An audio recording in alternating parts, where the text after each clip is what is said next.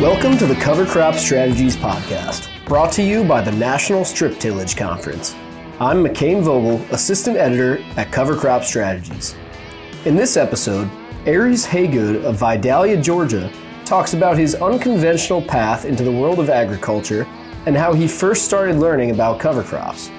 Haygood also talks about what equipment works best for him as a grower of Georgia's famous Vidalia onions, which are known to have a very sweet flavor due to the low amount of sulfur in the soil in that part of Georgia. So Aries, you want to start out, just tell us a little bit about your background in agriculture and kind of how you got to where you're at today. I know you have kind of an unconventional way that you got into all this. And so tell our listeners a little bit about that, if you would. I graduated from Georgia Southern University in 2005, married my wife in December of 2006, and started on the farm in April of 2007.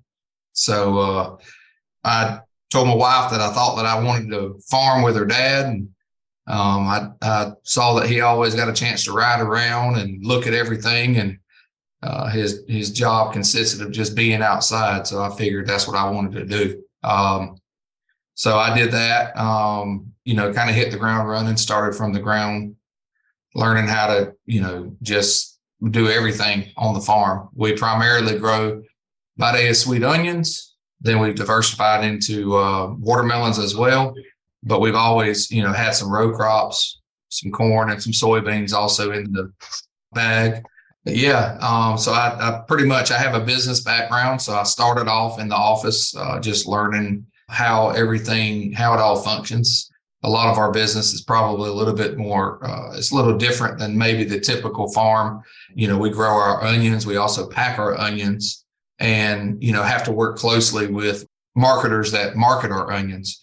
So there's it's a daily struggle trying to make sure you have enough product available to ship, to pack for the retailers and that kind of stuff. So, I did that, worked my way up, just kind of learning everything, from running a forklift to a tractor to making the call on fertility and spray records and recommendations, that kind of stuff. So, fast forward from 2007 to 2019, my wife and I officially purchased the farm from my father-in-law. We've been blessed, to say the least, just have plenty of business. Seems like some days we're just doing a lot of work and not a lot being showed for it. But, the business has been good. When COVID hit, of course, that was a big shakeup for us because, being a packing facility, trying to figure out how to maneuver through COVID. I guess you could say, make sure that the correct rules were being in place and implemented into the packing house to not only keep everyone safe, but to just keep them from getting sick, because we never slowed down. When the country was shutting down, we were actually gearing up as far as providing that food being essential and all. So, it was definitely a challenge, but, we were able to get through it. And, it seems like ever since we got through it, I don't know if just because the business is kind of grown that we just can't feel like we can grasp or get caught up what the deal is, but, we just keep plugging away. So what were some of the hardest things to kind of get the hang of when you first got into farming with your father-in-law? What were some of the biggest struggles for you? When I first got involved with it, I was lucky enough to have good mentors, and my father-in-law, who's Terry Collins, and then his partner was Mike McKinley. They were good mentors. They were very respected around the onion world around here. They weren't the biggest, but they were really good at what they did. So I learned a lot from that. So I was fortunate enough to be able to experience the transition or the learning curve through them. More since 2017, it's been more challenging for me because I've been trying to figure out different approaches to growing the crops and the produce. And, I was in 2017, I was diagnosed with colon cancer. So I fought through that. Since that, I just made a commitment to myself that I just wanted to be able to, as we researched and learning stuff, I said, I want to try growing crops maybe a different way, maybe not as conventional as the conventional approach. So that's what my focus has been. I also, have really just become, I want to be a steward of the land. Where we farm at tends to be a little bit more of a rolling hill, closer to the river. So it's when we do any type of tillage, we get these rain showers that come through. They'll rain 2-3 inches at one time. It washes all the topsoil off. So I've just been trying to figure out some different approaches with that. And that's been the challenging part, because most people around here, they don't do cover crops, or they used to not do it. Now you're starting to see more and more people adopt it through the programs that are available, through the government, that's kind of incentivizing folks to try it at least.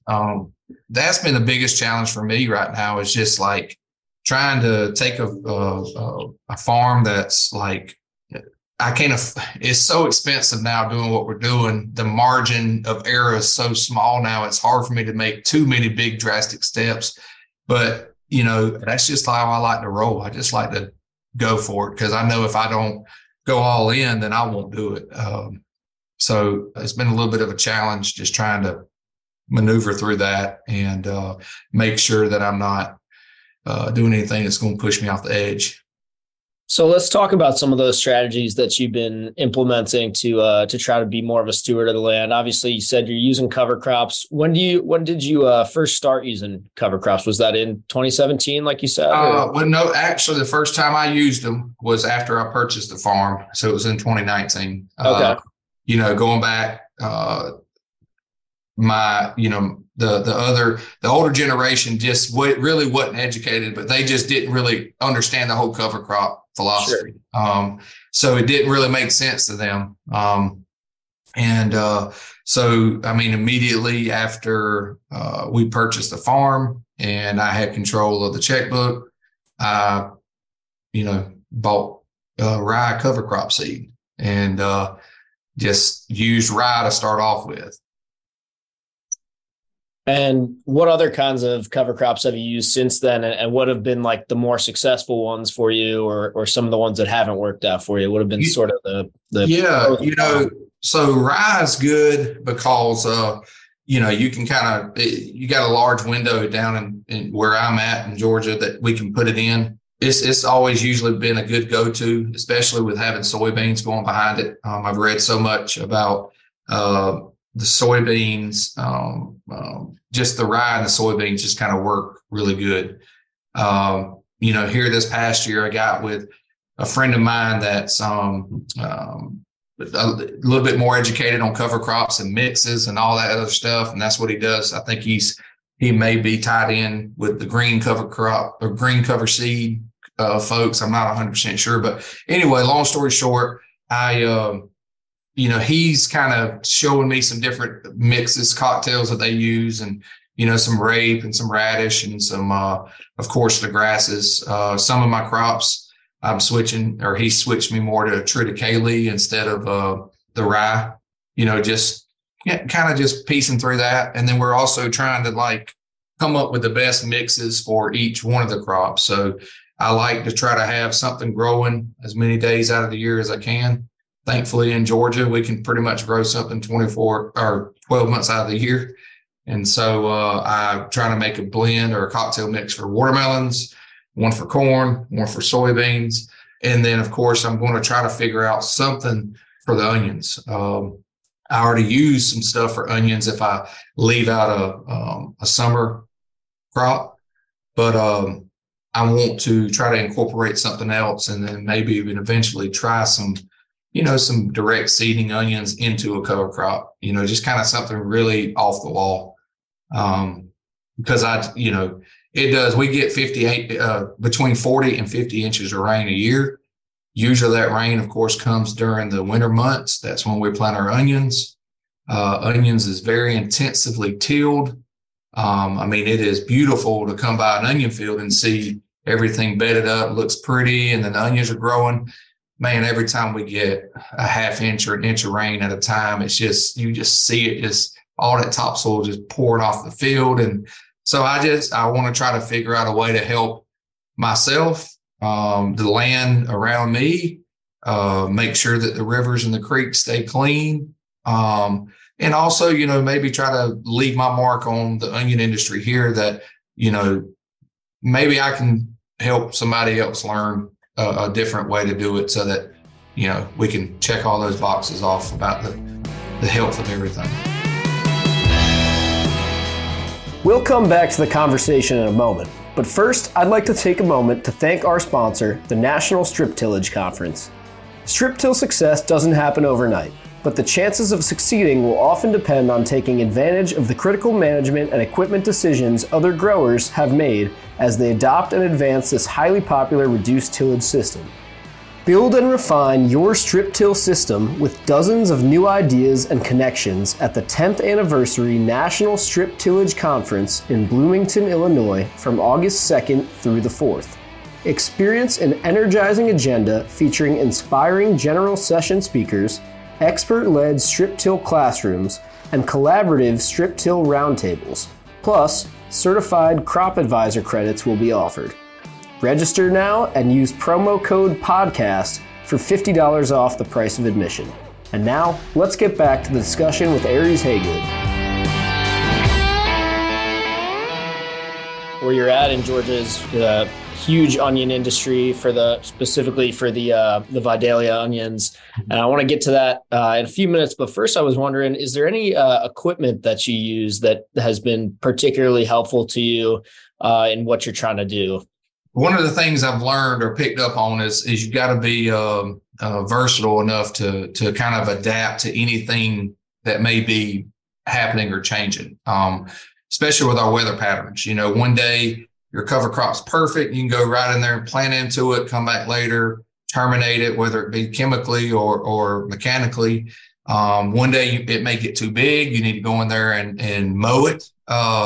So, the pattern of the way that the crop is distributed is important.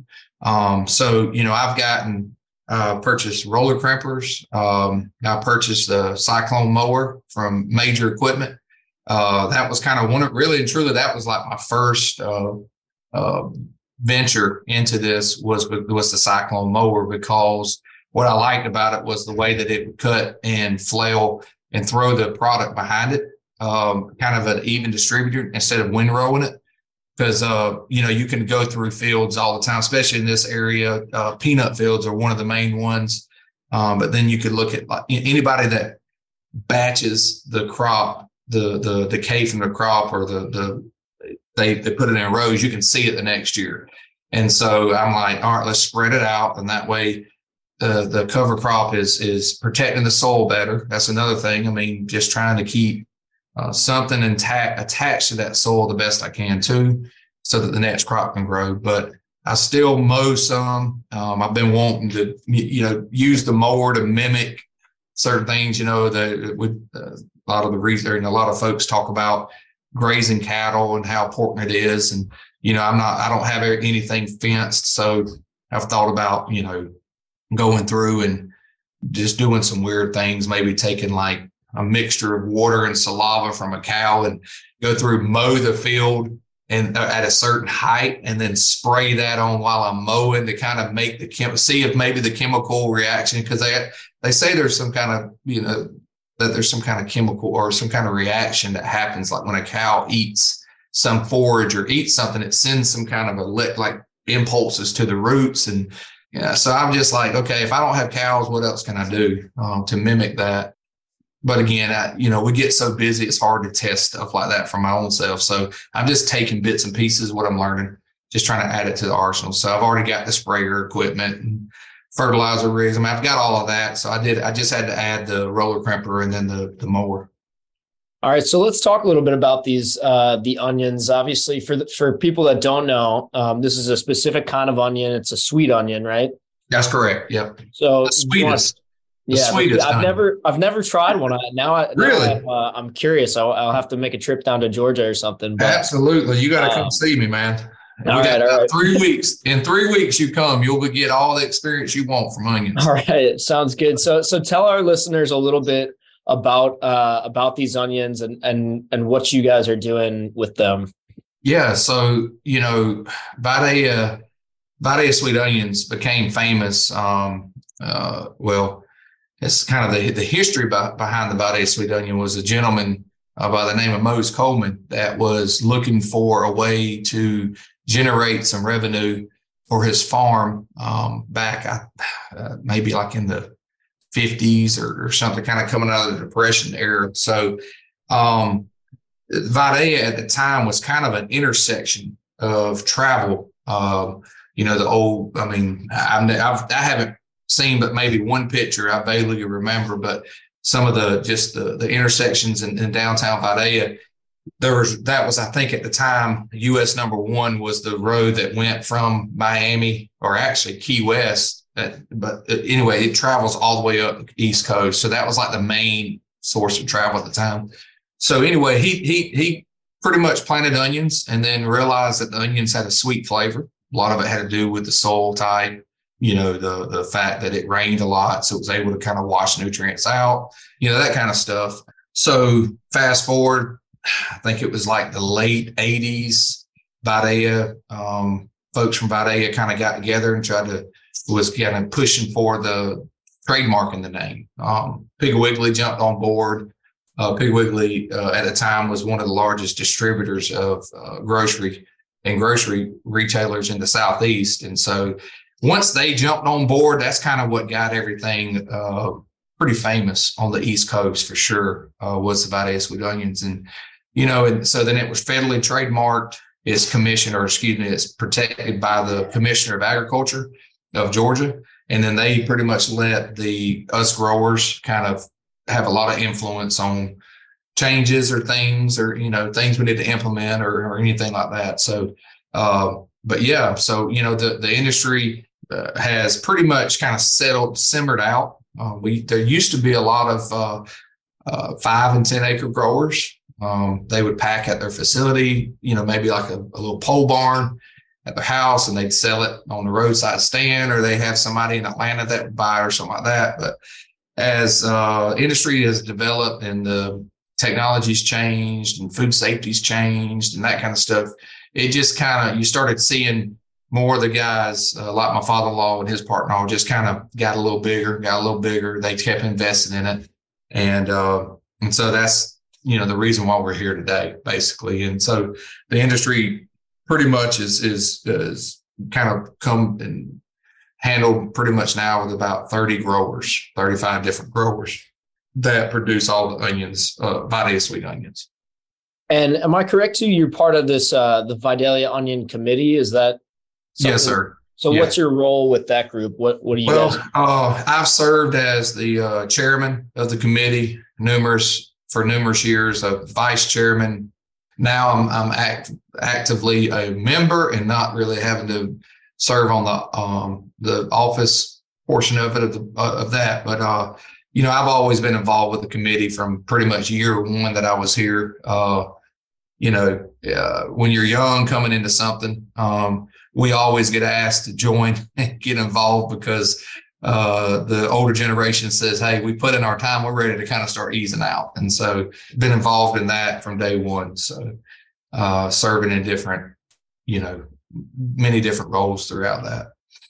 And so along with onions, you mentioned a little bit earlier, but you have some other crops going on in your operation too, right? You said watermelon, corn, soybean. Yep. Are you guys doing cotton as well? We have done cotton. I'm going to move away from cotton. Cotton's tougher to rotate onions behind because of the hard sturdiness of the plant. So I'm going to kind of start veering away from cotton a little bit. I'm not really a good cotton grower either, so I struggle with that. But I've got buddies of mine that are really good cotton growers. So I'm like, you know what? I don't want to saturate the market. I'll stay out of it. Let them do that, and I'll tend to my own stuff. So, well, how about we end on sort of a consultant note? What would be a piece of advice that you would give to someone who's either looking to get involved with using cover crops, or maybe someone who's started to use them but hasn't quite gotten them to work the way they want?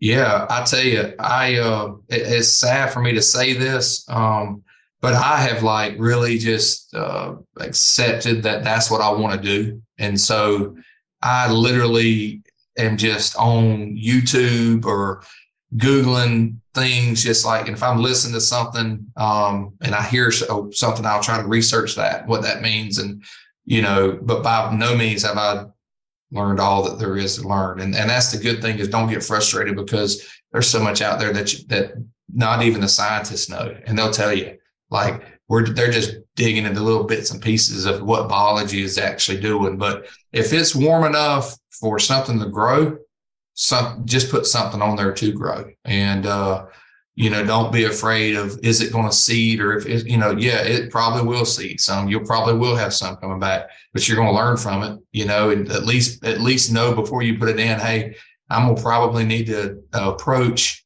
the seeding of that, or before it goes to seed, by this time. And if you miss it, just keep working. I mean, it'll all balance itself out, is what I'm being told and what I see. And so, to me, it's just more satisfying to run a planter through a field and there's no dust and everything kicking up on it. It's just peaceful to me. Big thanks to Aries Haygood for today's discussion. The full transcript of the episode will be available at covercropstrategies.com/podcasts. Many thanks to the National Strip Tillage Conference for helping make this Cover Crop podcast series possible.